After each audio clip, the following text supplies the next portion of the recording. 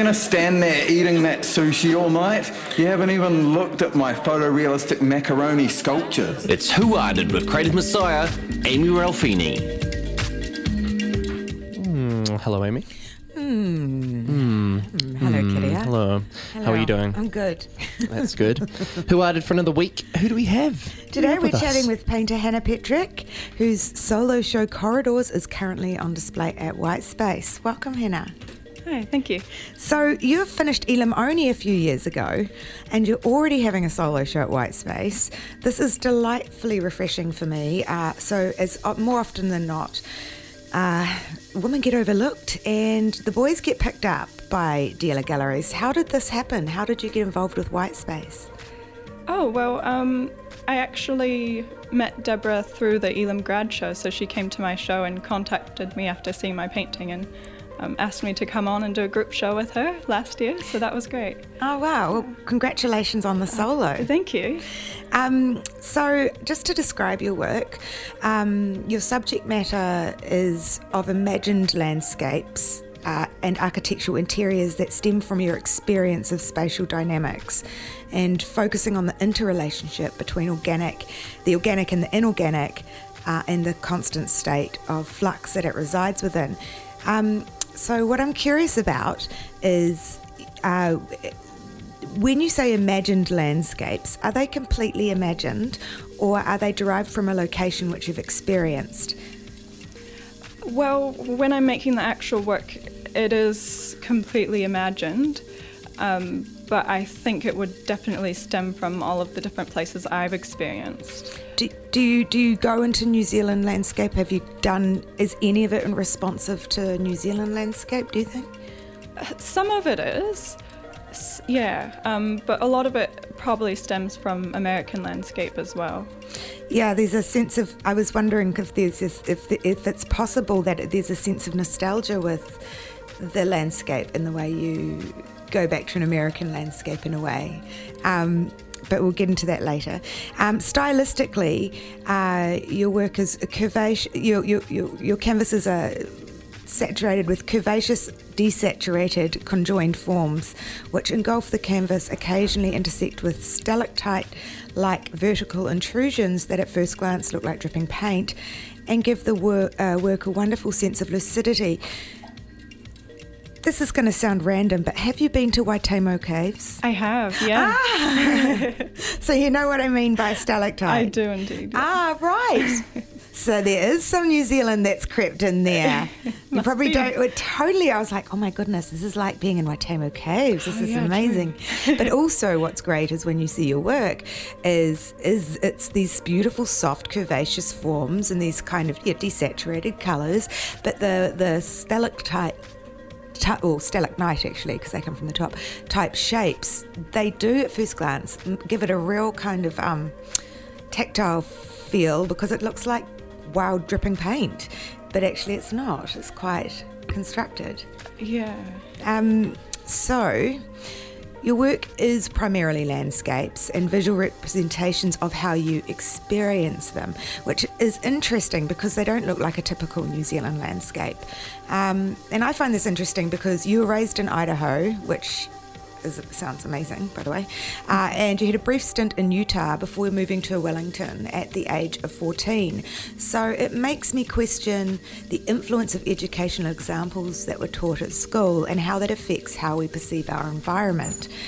So were you taught, I know because it's kind of a young age, like 12, to even 10 to 14, are they teaching art and regionalism in America in the American syllabus around that? Did you get taught about the American regionalists? No, actually, not at all. Wow. So did you get taught about, like, what about Georgia O'Keeffe? Did you?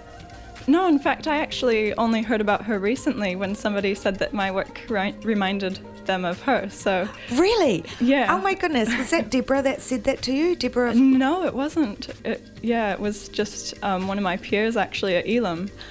Wow, that's really interesting because I was reading up on your philosophy and some of the background around, I can't remember the philosopher's name, but some of the stuff that's been fundamental into how you've developed this exploration into revisualizing that kind of physiological experience of a space. And you're very similar in that, in a good way. But I was like, oh, she must know her because your philosophies are quite similar as well. Oh, how strange. As well as a Finnish. So you've checked her out, obviously. Yeah. What was it like moving here at 14? Because it's quite a big move for a 14-year-old to relocate to the other side of the world. Yeah, it was a big move, but I don't think it really hit me that I'd moved country. It was just a new adventure. It was exciting, and I found myself here. Wow! And then you studied down in Wellington, and then you came back up then you came to Elam and Auckland. Yeah, that's right. So why do you use the colour palette you use? Why do you think you go for those desaturated colours in your work? That's a good question. I think I do spend a long time before I make a painting researching into the colour palette that I want to use. And I like choosing palettes that can sort of just have subtle shifts. So that I can really talk about transformation of landscape and architecture flowing into the landscape. So I think desaturated colours maybe are a bit easier to do that, and when there's a lot of desaturated colours, when you're looking at a painting that's desaturated, it's more obvious when there's subtle shifts in colours, so that comes through a bit more. Are you using oils or? So I use mostly acrylics, but I do oil glazing over the top, so it's like thin, transparent layers of colour to help shift the colour and give it a bit more depth, but usually it's just acrylics. Oh, that's really interesting. So you water down the oils with what do you dilute with the... There's a glazing medium that you can use that sort of thins it out. So I use an alkyd-based medium, but basically it's just like adding more oil or mineral spirits to it to thin it out or just make it transparent. What have you got coming up after what have you got planned? What are your plans? Do you think you'll go back to America to check out the lands? I'm just going to imagine you doing some journey through the desert. That would be so much fun. Yeah, I would love to go back to America for a trip.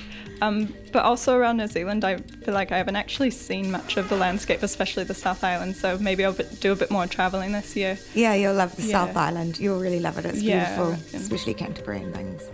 Is Canterbury in the South Island? Yes, it is. I just had to double check. I know it's there. Anyway, so Corridors is a result of your continued reflection on the dwelling place and the phenomenological experience of space. And that is up at 20 Monmouth Street in Grey Lynn at White Space. And it's on until the 16th of November. And I suggest people go to your website and check out your work. It is Hannah Petrick, and it's spelled HANNAPETRICK.com. Thank you so much for coming up and chatting with us today. Oh, thank you for having me. You're welcome. Ooh, I like this. Très chic. Très cool. Touché. Chin chin. That was Who Arted with Amy Ralphini.